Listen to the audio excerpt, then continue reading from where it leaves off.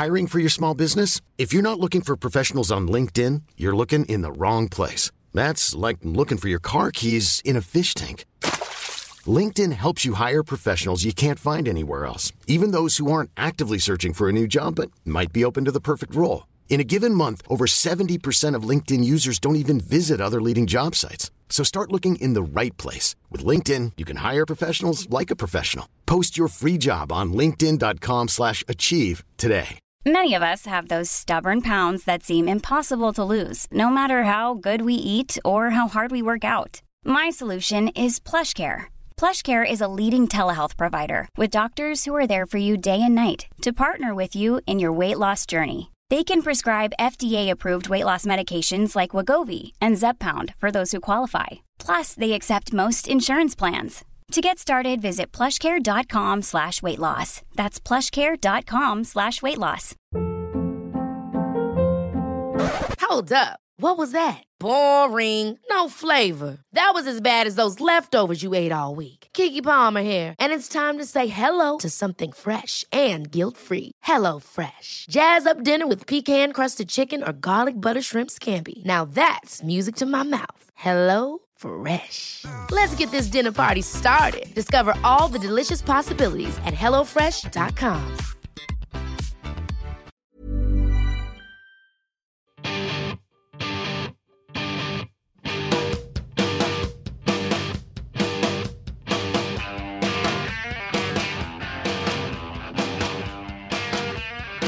You're on Team Human, rest stop on the information superhighway. A moment to press pause and ask, what are we doing, for whom, and why? Playing for Team Human today, science and technology journalist Clive Thompson. We've so absorbed the bit-based logic of the way things work that we've kind of forgotten the way things work in the non-scaled atom-based world and the values that it holds. Clive, the author of Coders, will be explaining how the values of code became the norm and how some coders are successfully avoiding the lust for scale. It's time to intervene on behalf of humans. I'm Douglas Rushkoff, and you're on Team Human. I've been getting a lot of great email from listeners over these last few weeks, and a lot of them have ideas for monologues, and I'm trying to use them for all of our benefit. One of them came in from Brady Mawson, who got really interested in the term human resources and the way that language really works with the language of work to really frame human beings as machines. He's looking at language like man hours and man months. And rather than looking at human beings as humans with desires and a thirst for knowledge and meaning, that this kind of terminology, the terminology of human resources, looks at people as if they were machines. And I completely agree. It's a utilitarian frame of human beings that was really invented in the industrial age, when we started to look at people less as craftspeople who made stuff and more as employees of one of the few chartered monopolies that was actually allowed to create or produce any value. That's the transition I wrote about in Life Inc. and Throwing Rocks at the Google Bus, that we became employees and consumers rather than humans. And nothing against labor. I mean, labor is a great thing, and it's great to think of our work as contributing to some greater enterprise or project. That's one of the ways to experience some meaning in one's life. But it's another thing when you think of yourself or your bosses and other people think of you simply as inputs and outputs. Then you're not a human being creating value. Then you're really just a machine making stuff. And this question of the language that we use to understand people, to talk about people, and how some of our language is so anti-human, it reminds me of a very true anecdote about when Ralph Nader, the consumer advocate, was on Sesame Street. There's this song on Sesame Street called The People in Your Neighborhood, and it goes something like this. Who are the people in your neighborhood? In your neighborhood, in your neighborhood. Say, who are the people in your neighborhood? the people that you meet each day. Here comes someone now. So listen to that lyric. A person that you meet each day. A person that you meet? See, when Ralph Nader, when he was on Sesame Street and he was supposed to sing along in that song, the idea was that they found a consumer advocate in the neighborhood, being one of the people that you know. He was conscious of the way the phrase person that you know dehumanized the person. I mean, it's been chronicled as just, he didn't like the grammar. He was a stickler for grammar and wanted the appropriate grammar of a person whom you know to be used. But that's not what was going on for Ralph Nader. It's not that he cared so much about the English language being respected. It was that he wanted the person to be respected. A person is not a that. A person is a who. Not just because it's grammatically correct, but because people are not things that you know. People are human beings. So here's how it was when Ralph had to sing along. Here's how they changed it. My name's Ralph Nader. I'm a consumer advocate. A consumer advocate's a person in your neighborhood. In your neighborhood. In your neighborhood. A consumer advocate's a person in your neighborhood. That's a mouthful. A person whom you meet each day. So it may seem like a trivial point, this language that we use, but it helps us to frame how we see one another and ourselves as objects generating labor, as consumers generating purchases, as users generating data. See, when a person is an object, the only thing that matters is their outputs. But there's something else going on. There's some internal, essential experience of being human. There's this ability to resonate with the larger whole or organism of which we are a part. And honestly, focusing too hard on what's coming out, on how much volume we're getting into the assembly line as assets, it can actually degrade the quality of whatever it is that we're trying to produce. However well-intentioned we may be, however much we may want to contribute to one another and to the world, if we look at ourselves as resources, as things, only worthy in terms of our contributions, we undermine the dignity and purpose of any of our endeavors. Even in the name of service, we dehumanize ourselves. And I guess that's my way of letting you know we're going to be taking a few weeks off from Team Human. We've been going relatively nonstop for 129 weeks now.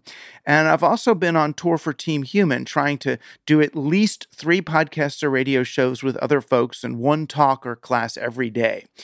It's just so hard for me to say no to a request. I think partly because I'm looking at myself in this way as only valuable in terms of how much stuff I'm getting done. But when I got back from doing a whole bunch of events in LA a couple of weeks ago, I actually felt burnout setting in for the first time.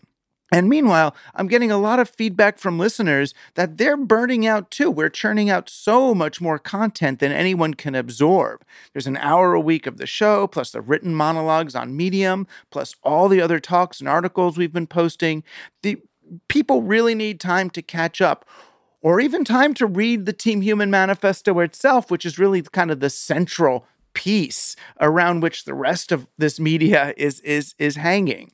So in the name of treating us all a bit more like human beings, especially Steven, our producer and engineer, we're going to pause for a breath and an upgrade of the whole Team Human production. We're going to apply some of the lessons we've learned about what makes for a real conversation as opposed to an interview, and double down on the most human and truly unique thing we've got, which is this experience of rapport and solidarity that we're offering here. So please, just as we will, please use these weeks to catch up. Consider diving into the archives of the show, or even into the Team Human book or the audio book, which I read myself, and you'll see us all back here, more human than ever, in just a few weeks. I'm Brewster Gill, and I'm on Team Human. I'm Anthony Cabral, and I'm on Team Human. I'm Manoush Zomorodi, and I am on Team Human.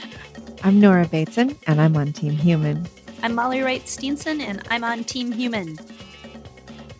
I'm delighted to close out this season of Team Human with a dear friend, Clive Thompson. Clive writes about science and technology for the New York Times and other magazines, but his real talent has always been reporting from the intersection of technology and culture. Unlike me, he's a real journalist with the capacity to do legwork and reporting, but he's also a keen observer of human beings and the way different media and technological environments change the way we see ourselves and our purpose. He's just published a book, Coders, The Making of a New Tribe and the Remaking of Our World. And he brings a critical eye and a great sense of hope to what it is that coders can do, especially if they remember that they're recoding not just machines, but coding the landscape in which human beings are going to be operating and living for the next century.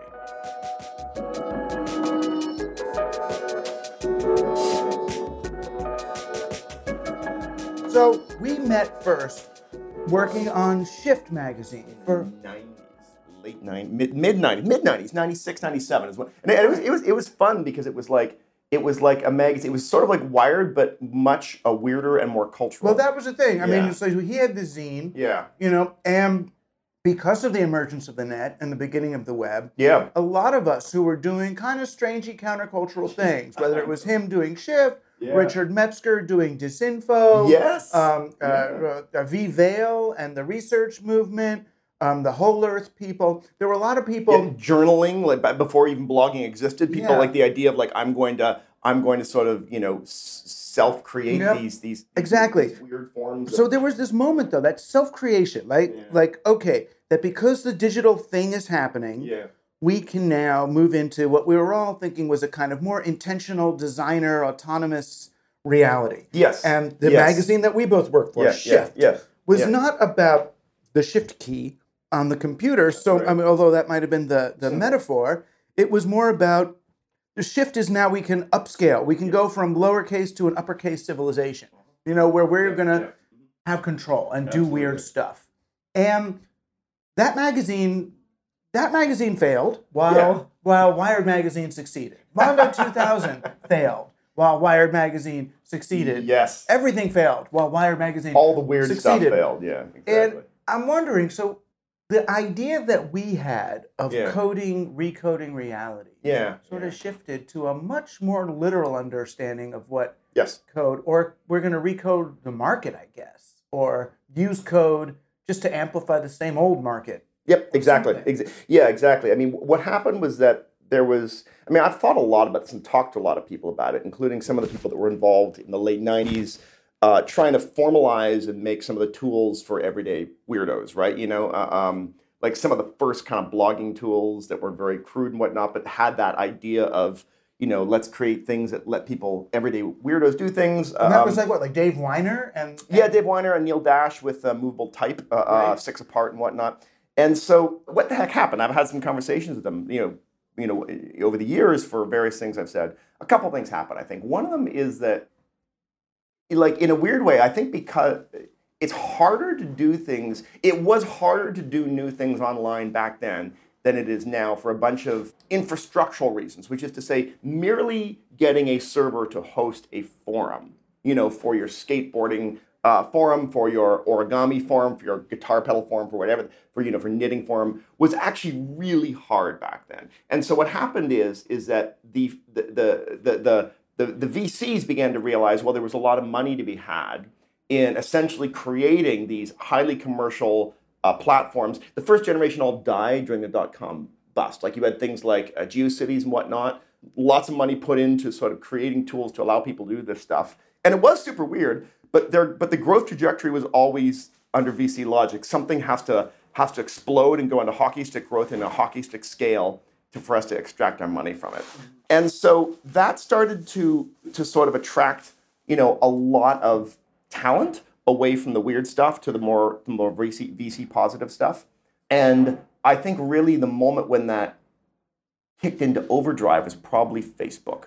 Like when Facebook goes from being like a quirky, keep in mind, Facebook was originally regarded as a super quirky, weird thing. They could not get anyone to work for them. They could not hire any talent. No one was really sure this was going to be a thing. But once the sort of the venture capital decided to heavily back it, and it became clear that this was actually going to make a ton of money with ads. That was sort of the beginning of the nail in the coffin in anything that was distributed and sort of user-owned and user-operated, because these highly centralized things had a megaphone to reach everyone, right? And it becomes well, rather than sort of work with some bespoke thing that I've done or some thing based on my community, I'm just going to use this big corporate tool, this big commercial tool. But that's partly because the users wanted to scale. Absolutely. In other words, we weren't it was like nobody was satisfied in their little AOL group or in their little Usenet group being popular in the writers' conference on the Well, right, among 40 other writers, which is a beautiful place. Or in my case, Echo. Or Echo BBS, NYC, baby. Yeah, exactly. That it wasn't enough somehow. Now we've got to be on a national scale, and the Facebook was going to be, or more, international scale. Sure. I mean, some of this, you're right. I mean, some of it is simply you can't blame VCs or corporate models or whatever it is for everything, because some of this plugged into our people's innate desire for attention and fame, and whatnot. And I've thought a lot about the hackers I knew, who people like me even. Yeah. My parents were worried about me that I was interested in the internet. Right. In the early days. Because it seemed dangerous. Dungeons and Dragons. Yeah, exactly. It was not just dangerous, but useless, and that I wasn't going to have a career. You could have been a doctor. And you're going to go into this interactive, you want to go on a CD-ROM, my son.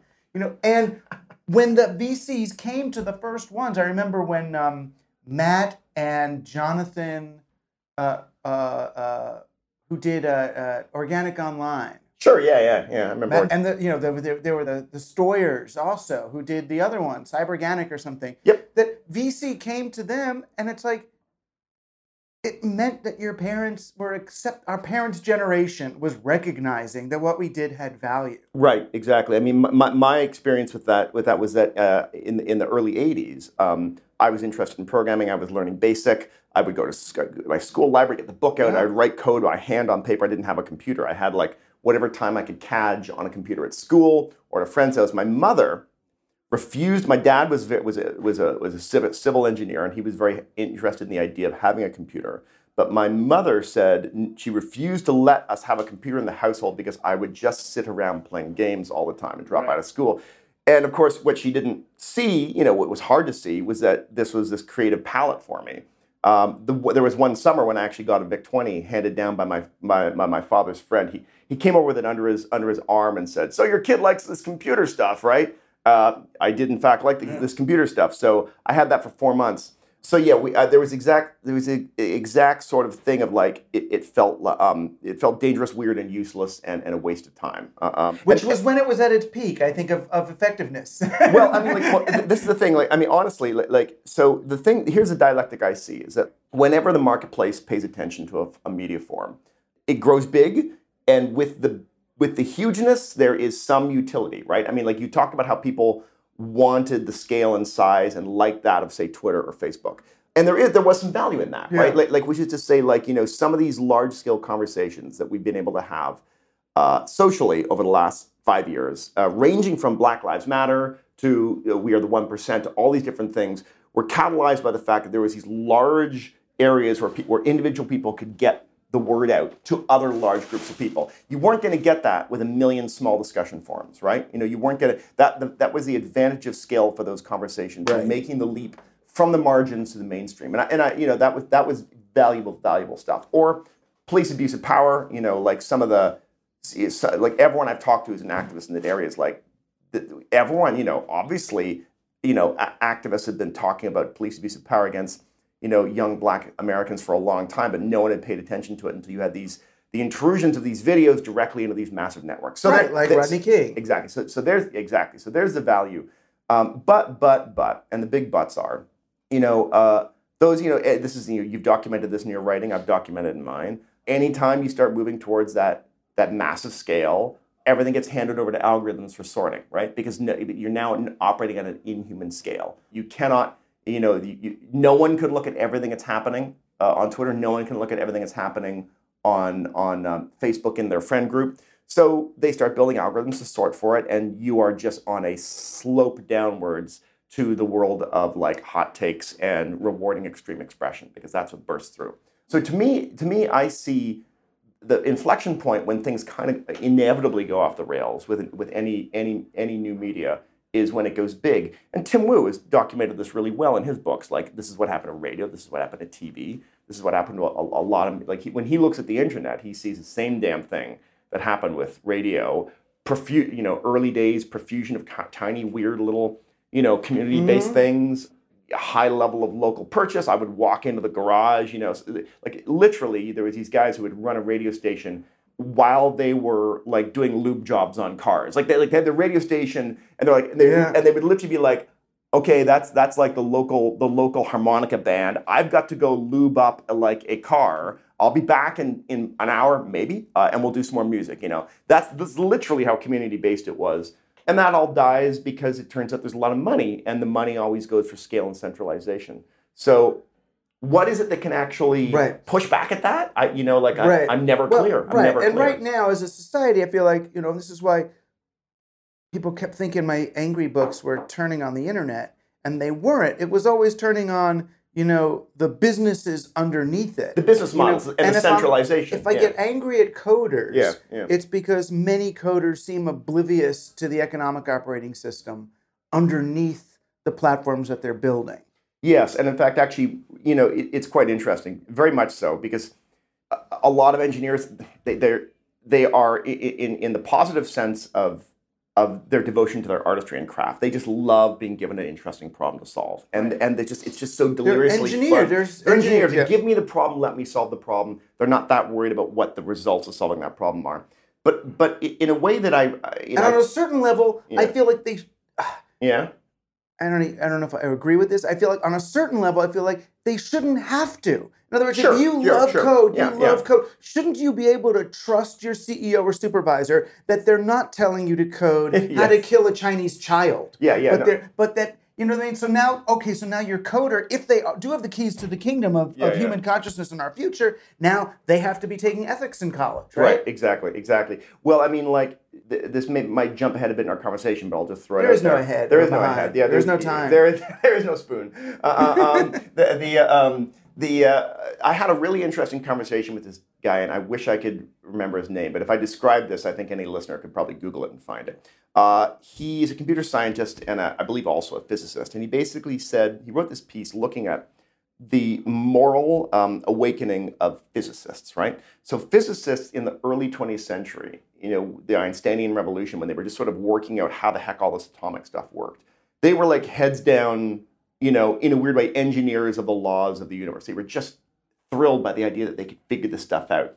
And it wasn't until the atom bomb came along that they realized, holy Moses. Well, it didn't just come along. When they went to do the Manhattan Project, it was disclosed to them what they were building. Of course, exactly, yeah. But let's say the larger community of physicists outside the Manhattan Project, hundreds of them who would never have anticipated that what they were working on was going to one day, they would have moved some grain of sand that created this hill, right?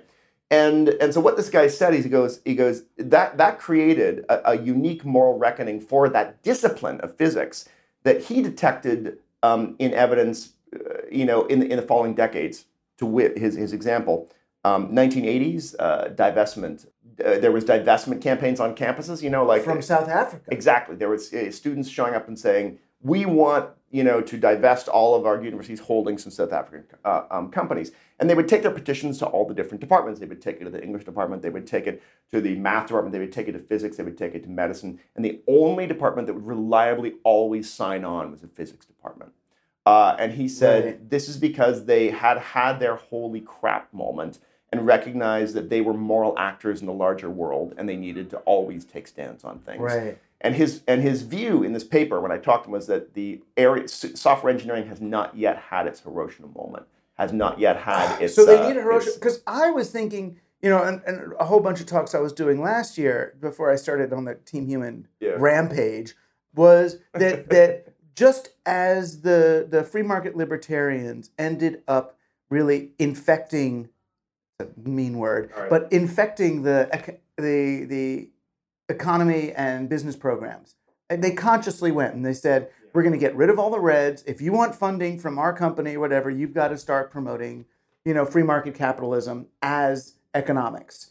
And every economics department pretty much in America is that. Right.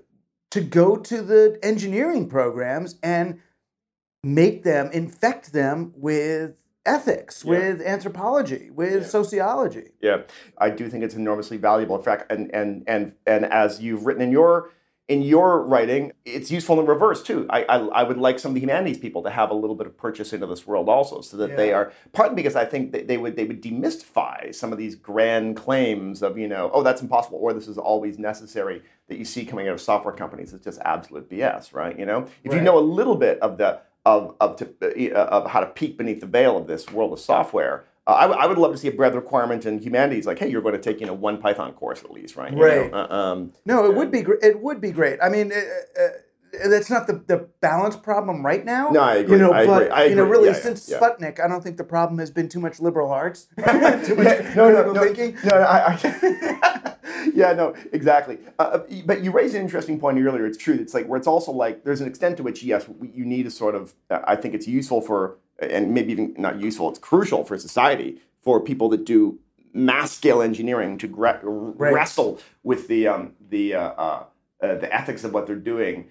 But there is also like an area where you add, like, should they be the ones to worry about that? Should there not also be like at the level of like, and this is what Anil Dash often talks about when I talk to him about how to keep software companies from turning into toxic fires whenever they touch the social world. He's like, look, a lot of this comes back to the way things are funded and the business models behind them. If the business model were not always massive growth, massive scale, massive return, potential massive return, like there is a contempt in the venture capitalist world for a software business that merely makes a decent return. Right. Well, that's it. There's no such thing as a sustainable company because the decent return, the revenue of the company is not the profit center. Right.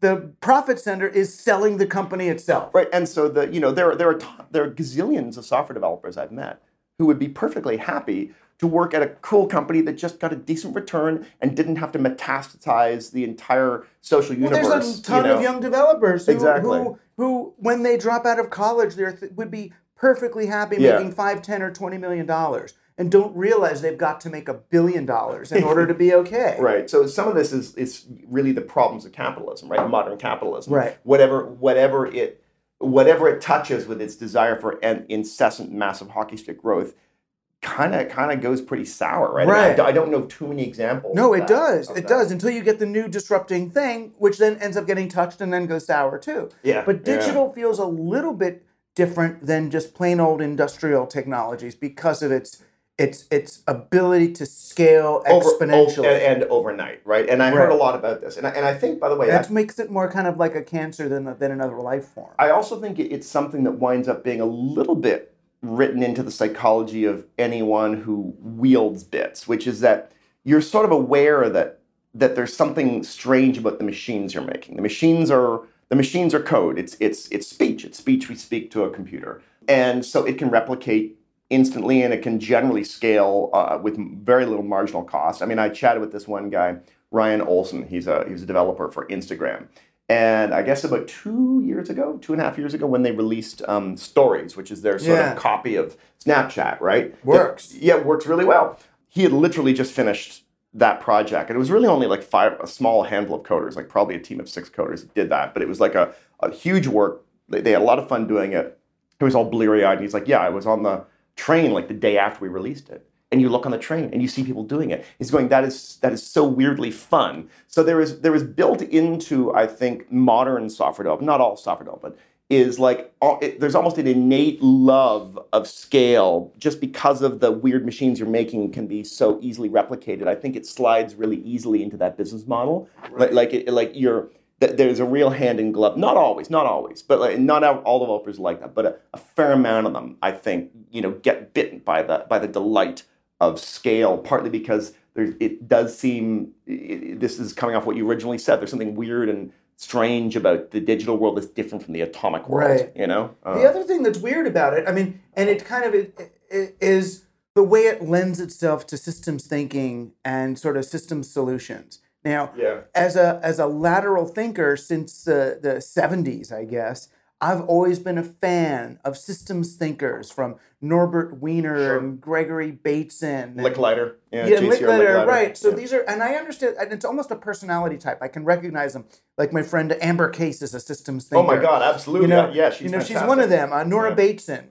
But the interesting thing about the systems thinking is this, I think there's a widespread belief, even in the good progressive left now, that if only we could understand things as systems, the way that Jerry Werbach might describe them with the brain or something, that the giant hypertext program of his brain. If we could just see the relationships and do the pattern recognition, figure out the inputs and outputs, the techie, codey kind of people. That's what I thought of when I read Coders, your book, was, what do you feel like?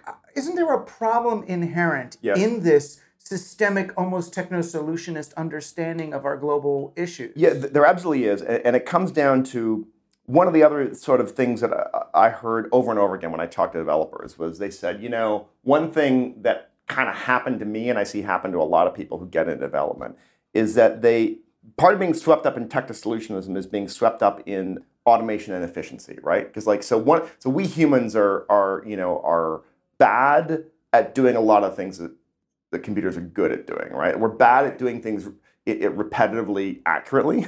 We're bad at remembering to do things over and over again. We get bored. And so you've got this machine that can do these things automatically for you. And so any developer immediately starts, particularly if they're young, they start realizing, I could actually automate all these boring things out of my life, and and then you realize, I could automate them out of the entire world, right? And so of course one of the things that's great until you start automating things that actually should be done more slowly, right? This is one of the things I think we've discovered with some social media is that it has essentially accelerated the pace of human interaction a little too fast, right? It's several times you've written about how one of the delights of the early forms of social interaction online, be they email or be they discussion forums, was they had a slower pace. You would post, you would think, and so people actually came off as smarter online than they were in person. You were actually a better version of yourself. I know, it was a space for nerds only because only nerds could really write and think at that level. And so the real-time pace of the modern world is like literally that efficiency mindset. Let's torque up the speed of this stuff, but it runs off the rails. So this goes back to you saying where does this solutionist mindset come from? I think some of it comes from this exposure to this weirdly alien creature, the computer that can do these things, and then just kind of getting intoxicated by getting it to do that over and over again in all these different. I've even done it myself, right? I learned enough programming while I was writing my book that I would immediately find myself bristling at anything that was slow or inefficient, and I would try automating it.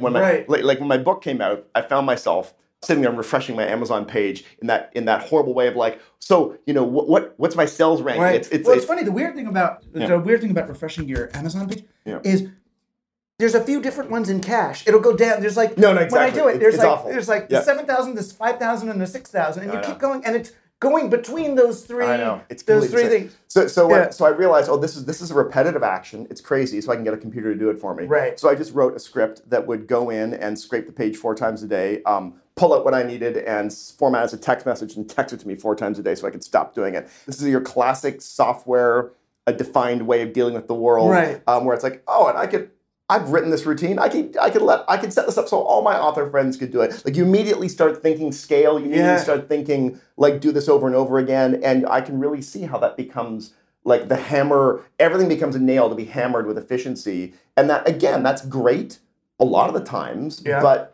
it tends to break social systems, right? It does. Scale and efficiency breaks socializing. It's a bit like when whatever company or organization, whatever number they put up on the wall to be the metric that we're going for, they get that metric, but they destroy so much in the process. Campbell's Law, exactly. Yeah. Whenever you give whenever you create a metric, people will perform to that metric. I mean, this is one of the things.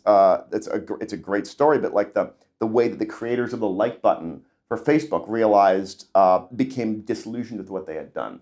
So it was a couple of developers, a designer, Leah Pearlman, and a programmer, Justin Rosenstein, and they were sitting around before the like button. They were noticing that one of the problems was, suppose Doug posts a photo on Facebook. For me, Clive, to show you that I like it, I would have to type a comment saying, "Hey, Doug, great photo." And it turns out that that takes enough effort that I will only do it if I really, really feel the spirit moves me. Right. And they sort of, which is a more accurate measure of like. It probably is, exactly. Yes. So the problem, lower the barrier to entry of. This is exactly the problem they stumbled into. Their initial idea was, benevolent in that classically sort of idealistic developer way. They thought, why don't we unlock positivity by making a single button that would essentially make it more frictionless, like you're seeing the efficiency frictionless thing. Love button. And actually, originally they were going to call it Awesome. It was called Awesome, and I've often laughed thinking of how different the world would be if instead of like it was called Awesome. So anyway, they put this together, they will launch it, it becomes a massively used feature on Facebook. I think like something 1 to 3 trillion likes at this point in time. The numbers are nuts.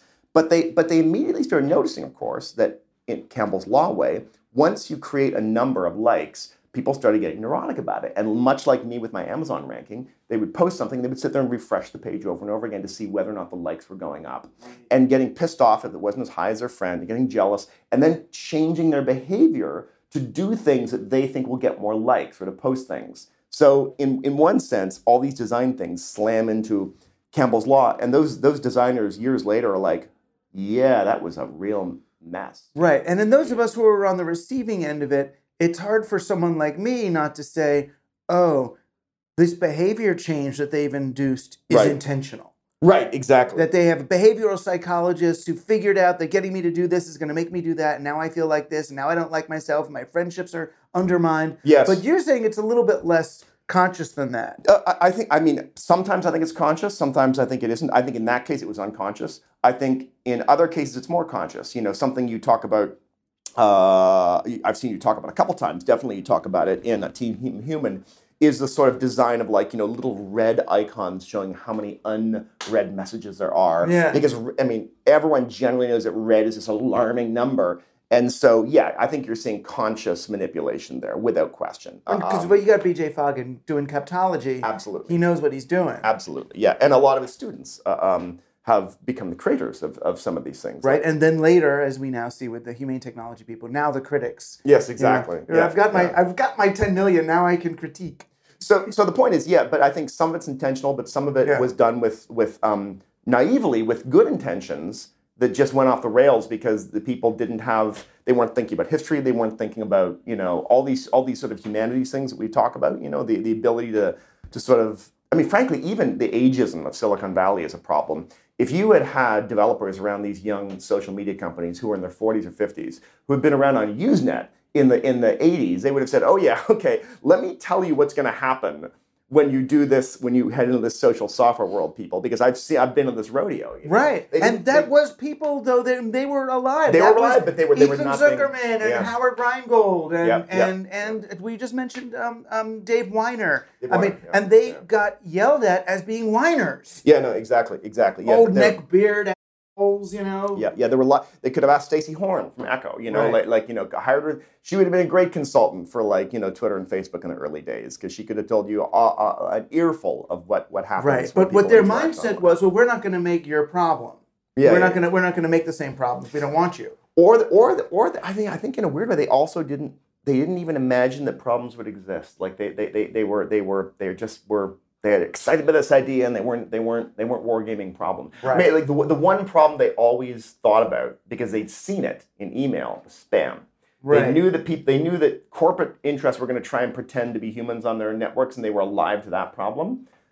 They were not alive to abuse or coordinated abuse or harassment, or frankly the problems of speed and efficiency with socializing. Right. That's a really subtle problem that again, you certainly could have gone back to media theorists of the early 20th century with that. The people who were Erving Goffman, exactly, Goffman, or the Kermode, all the thinkers of the early 20th century who found even like newspapers too accelerated, right? Like there were literally people like Harold Innis basically said newspapers have been a catastrophe, for human cognition, because all they do is present this constant stream of you have to see this, you have to see this. Every day they come up with another thing. Right. Every single day. Right. Yeah. So Harold Innis is complaining about this in the 30s.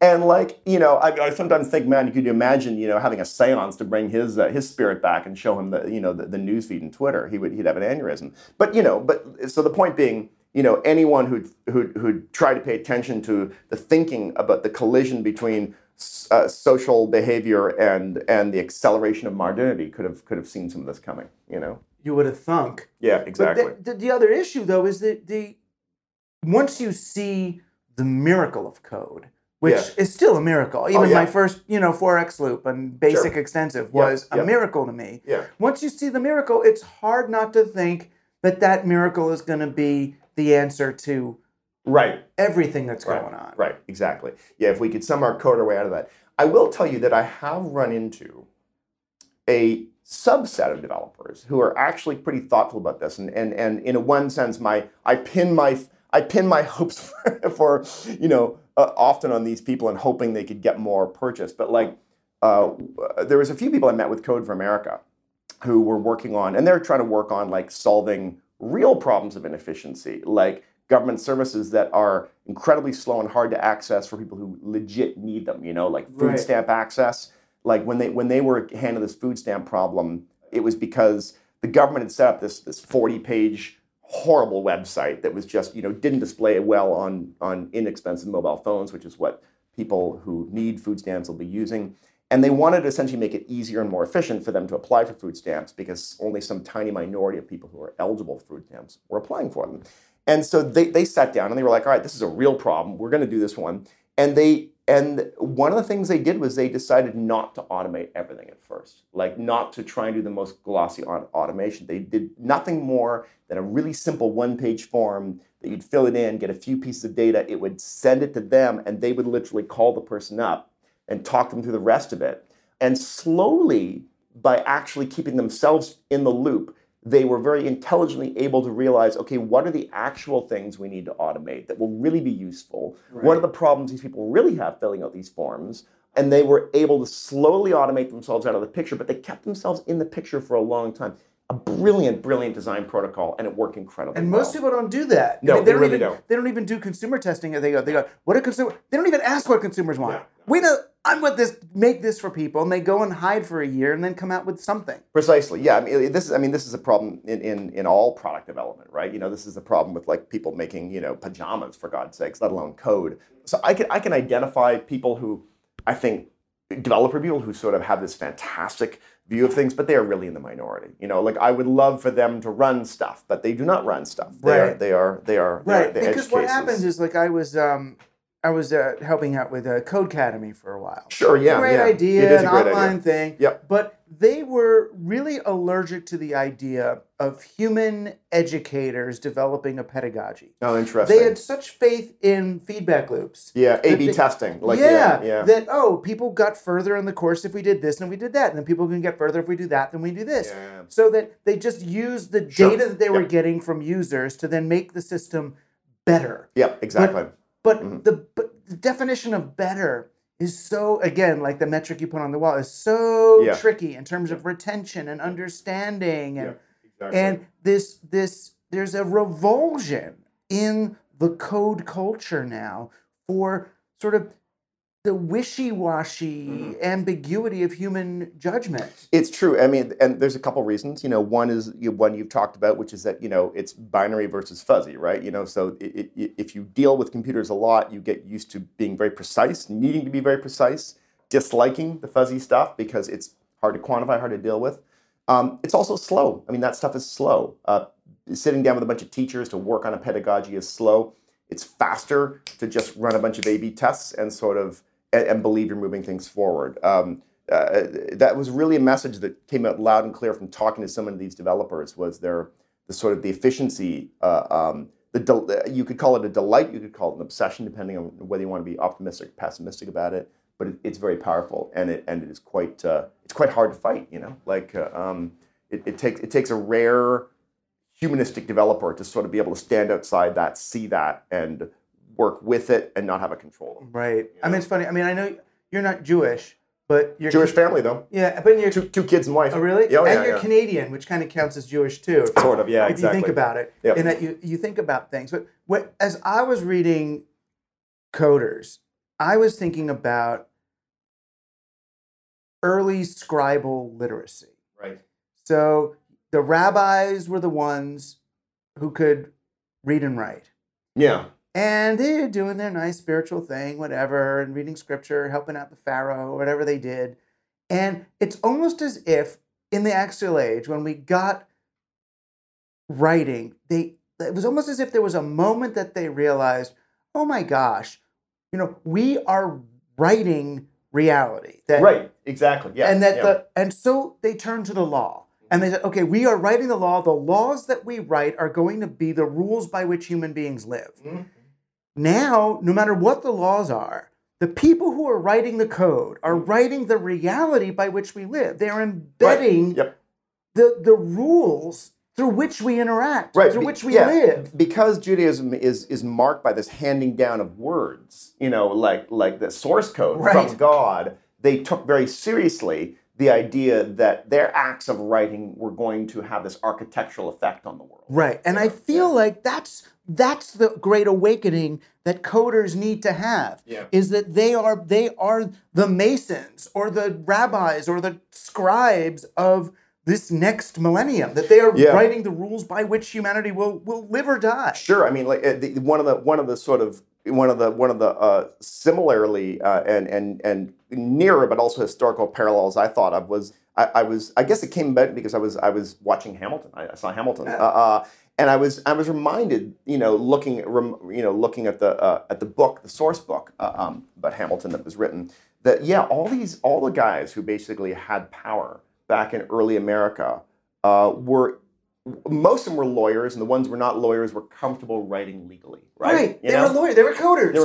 They were coders of the law. They were aware that they were writing source code of a civilization, and the only seat at the table was if you could speak like that, and it's really, really interesting. Right, if you could speak like that, not if you could just pay like that. No, exactly. And now the seat at the table, the people who are choosing what code gets written are the ones with the cash. Yeah, exactly. And so this is sort of why I'd got my early interaction with like this nerdy stuff when I was a kid. I got bitten by that sense of power and control. Not something you get very often when you're 13 years old, right? But I put it aside partly because, again, my family wouldn't buy me a damn computer, and B, I decided I wanted to become a writer. So, but hilariously, I couldn't avoid the thing that originally obsessed me, because I graduated thinking that I would do serious things like write about politics, which is what serious people did. But I ended up just writing about nerdy crap, and then at the exact same, I graduate in the 90s just as the internet explodes. I'm like, great, I get to write about this nerdy stuff all the time. Yeah. But then I start picking up coding again in my 40s, because I realized, I was beginning to realize I wanted to talk more deeply with my interview subjects about what they were doing, so I wanted to know how the languages worked. But then I started discovering that, it was incredibly, it was aesthetically and creatively pleasant to do this. That's frankly, that's what I tell people. It's fun to do just because it's literally fun. Oh my God. I mean, one of these guys. I find it so unfun. Oh, you do? I was basic, extensive, and Pascal was sort of where I stopped. And I understand how to do Pascal as a whole. Code is not like Pascal. It's a whole different thing. You're just calling up friggin' functions. Yeah. You just go online, find the function or something, and then paste it into your thing. There is a lot of cutting and paste coding at this point in time. I agree. At least that's all I know how to do. And then get a resource leak, and it's all over anyway. Right. That's true. I guess this is the limit of a bad coder. Yeah, sure. I do coding like some of the coding I do these is literally just almost like literally creative in the sense of I like using P5, which is this wonderful JavaScript library for doing interactives and animations and just weird kind of beautiful stuff to look at. So part of me is literally other people would sketch, and I would literally do a crazy visualization thing that has like no purpose. Processing almost. Yeah, yeah. It's a version of processing Okay. P5, except it works JavaScript. It works in the browser. And for people that don't know what we're saying, it's like you type code lines and then you see pretty pictures of what you've done on the other side of the screen. Yeah. You're like draw me a circle of this size with a random color, and then track the mouse movement, but reverse mirror it, and then you sort of like someone can literally just create with some weird strokes some like hallucinogenic looking painting. Right. I mean, that to me that's just being weird. But that was the original. Everyone I knew who was involved in code in the late 80s, early 90s was making fractal art. Yeah, fractal art, exactly. Yeah. So so some of it is just. So I tell people this is a fun way to sort of play, and you exit also just almost a contact high, learning how this stuff works. That can be useful when you actually have to make something that's like a legit tool you need to use.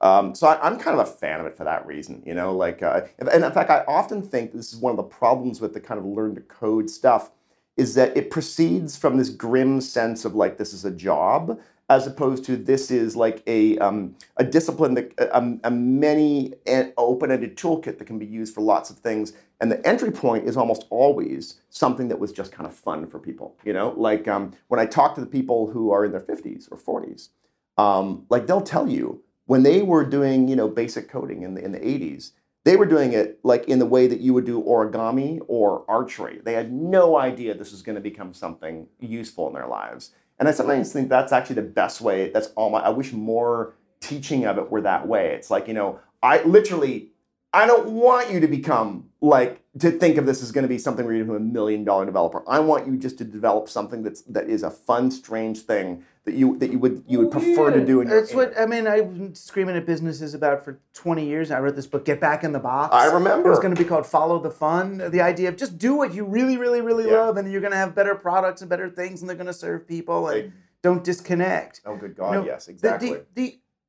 One interesting story you tell in the book is about Brianna Wu. Oh yeah, right? Absolutely. Who was a Gamergate victim? Yes, that's right. Yeah. And was getting all these, a very high number of death threats per minute or whatever. And dogpiling, where you would get a bunch of people would each get their 30 bots to flood her at replies, so that Twitter becomes unusable. She cannot see a legitimate reply because it's drowned out by 300, abusive ones. So. And then they figured out how to stop that. Well, basically, yeah. She basically says, it's interesting. She says, in her opinion, Twitter has done a better job at dealing with that particular type of harassment than Facebook has, or email has. But success in that means this person is receiving fewer death threats. Yes, exactly. Right? Is that? Yeah. No. Yeah. So it's only a couple a day now, right? None. And of course, this is sort of the problem with social media right now, is that if you're on the top of the network looking down, you have this high level business person's, VC person's, coders person's view of things, where it's all just traffic and engagement. And the problem is, from that perspective, a absolutely wonderful tweet at someone offering them an amazing thing that they should look at is traffic, and so is an abusive, misogynist attack, right? And so, this is why this phrase of engagement is so incredibly insidious, because anything that constitutes information flows on those networks, even the terrible stuff, is just engagement, and it is it's been hard. Well, right. Engagement is the metric that they put on the wall. So any Russian kid can hack Facebook, not by hacking the code, but by hacking the business plan. Exactly. Yeah, that's precisely right there. Hacking the business plan, they're hacking the reward for engagement and the desire to satisfy the eyeballs for advertising. One interesting question that has come up over and over again is, are there alternate business models that would de-incentivize relentless metastatic engagement, right? Well, we were hoping platform cooperativism might be one of them. That's one of them. Yeah, exactly. Because I will tell you one thing that's kind of fascinating is I don't know, you probably have the similar experience because you talk to a lot of people about what they do online. But I'll do a talk, or I'll do, particularly with those young people or even middle-aged people, and someone will come up to me afterwards and we'll chat. And I'll be like, so what do you guys do online? Tell me what you do. And they do all the obvious things, they're doing Instagram, they're doing whatever. And I'm going, but what's the weird stuff? What's the stuff that's really uniquely you? And they would all be like, oh, well, I'm actually like a snowboarder. And so I'm in these 3 different snowboarding forums. And like, they're all run on like just janky old, like open source PHP, BBS stuff. They're non-commercial. They're being run by someone. It probably costs 50 cents a month for the server space. And you go look at it, and there's like 300, 400 regulars. Some are from Switzerland. Some are from, anywhere where there's skiing. Some are Canada. Some are, and they're all like talking about snow and stuff like that and snowboarding. They're having a great time. There's nothing in those environments that's trying to instill engagement. It's like the old net. There's no metrics. Yeah. And so you realize, this stuff still exists. Like it's all over the place. These things still thrive. And God, wouldn't it be great if we could make the larger ones behave a bit more according to these laws? The question I have though is, if those are still there, what are the larger ones for? Right. Yeah. Why do we need Why them? do I need to be? I mean, as an author, I want to be involved in the global conversation because it's my business. Right. But why does any of us need to be in a generic global conversation? Yeah. Talking to Trump, why does Trump care whether I liked his post or not? You're asking an incredibly good, deep question that I've been trying to figure out how to write about this. Right. I've been pitching for a while a column for Wired that I think the problem is it's bigger than a column. The columns are 600 words. It's like writing a villanelle. So I need something probably bigger. But essentially it's a problem of like, it's about popularity. It's about the question of what does popularity mean?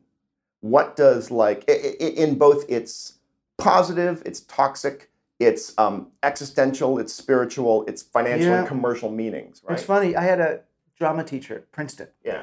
I did this weird little play called Offending the Audience by Peter Handke. It was sort of a crazy theater thing. And it became this little production thing. It became the deep, true, life-changing love of like 40 people. Yeah. And like 40 people were in tears and hugging at the end. And he said, Doug, you got to understand, this moment should mean as much to you as if you get on Broadway and win a Tony and whatever. This is the thing. And we have to all learn to be satisfied with appropriately scaled success. There's this funny song in this musical that my wife played for me. It's a great song. I'm gonna mangle the line, but it's something like, "I'd rather be 9 people's first favorite thing than 1,000 people's 9th favorite thing." And it's sort of about what it means to be popular in a way that is meaningful, right? So you're asking, why, if all these little forums satisfy people's desires, what do we need the big ones for? I think there's something there that has to do with our sense of what the public sphere is, what our orientation to the world is, the mediated views of celebrity and fame that we've seen going back hundreds of years now. So I've sort of been reading all these books, like the origins of celebrity culture and fame in 18th century British literature. Right. You should look at So Fashioning in the Renaissance. Yes. It's really interesting. And there's a book about novelty that I've been reading, the idea of what does it mean for something to be new, right? To not be old. So I'm trying to synthesize all this stuff because I think there's something there. This is not a column. This is like a book. It's probably a book. Yeah, it's probably a book, exactly. Because like that strikes me as what's at the heart of this. Well, this is a giant giant subject area. It probably is. But it has to do with it, and this is part of what my whole Team Human thing has been about, is to get us to think less centrally about our generic relationship to the entire universe. Right. And more about our specific relationship to the other people in our lives. Because that's where it happens. Yes, exactly.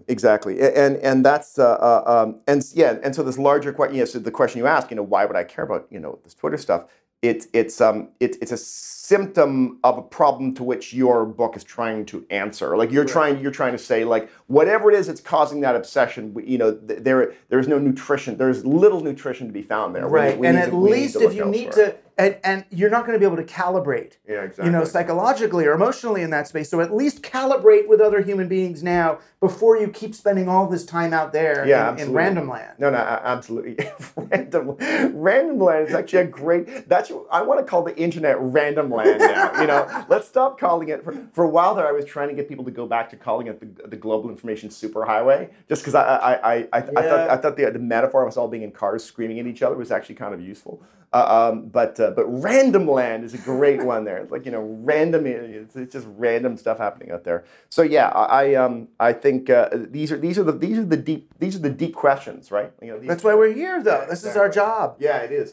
This is not nostalgia. This is like a different set of design principles that are valuable, that we need to think about and wield as quickly and elegantly ready to mind as we think about the design principles of digital. That's really what we're talking about. Right. That we have to become as good at physical reality as the coders are digital. Exactly. Precisely. So yeah, that's maybe where we're at. So thanks for coming on Team Human. Thanks for writing Coders. Thanks for being a voice of human reason at the New York Times when you're there. It was fun to be on here, man. Thank you. Thanks for joining Team Human. Our guest today, Clive Thompson, is the author of Coders, The Making of a New Tribe and the Remaking of the World. You can find out more about his work at clivethompson.net.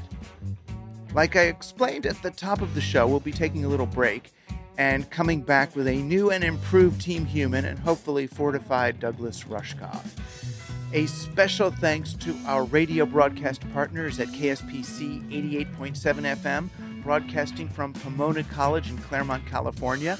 You can stream the show at kspc.org, where Team Human plays on Sundays at 11 a.m. Pacific Time.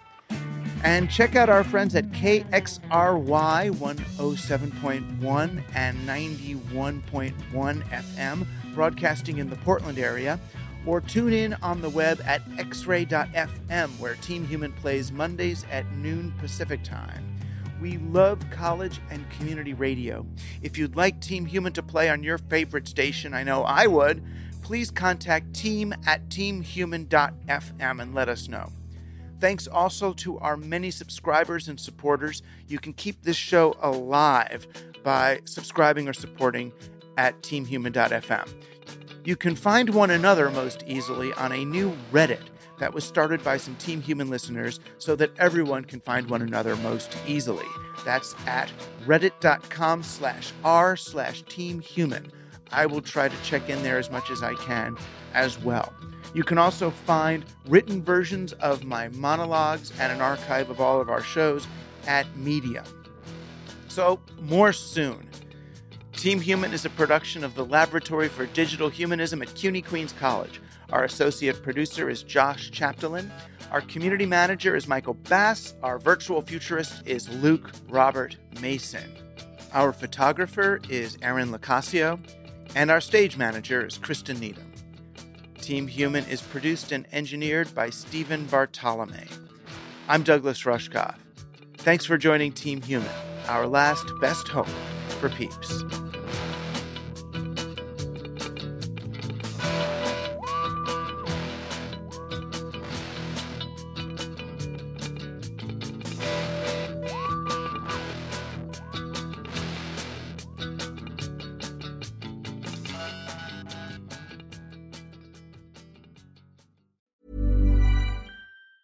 Ever catch yourself eating the same flavorless dinner 3 days in a row? Dreaming of something better? Well, HelloFresh is your guilt-free dream come true, baby. It's me, Keke Palmer. Let's wake up those taste buds with hot, juicy pecan-crusted chicken or garlic butter shrimp scampi. Hello Fresh. Stop dreaming of all the delicious possibilities and dig in at HelloFresh.com. Let's get this dinner party started. Hi, I'm Daniel, founder of Pretty Litter. Cats and cat owners deserve better than any old-fashioned litter. That's why I teamed up with scientists and veterinarians to create Pretty Litter. Its innovative crystal formula has superior odor control and weighs up to 80% less than clay litter. Pretty Litter even monitors health by changing colors to help detect early signs of potential illness. It's the world's smartest kitty litter. Go to prettylitter.com and use code ACAST for 20% off your first order and a free cat toy. Terms and conditions apply. See site for details.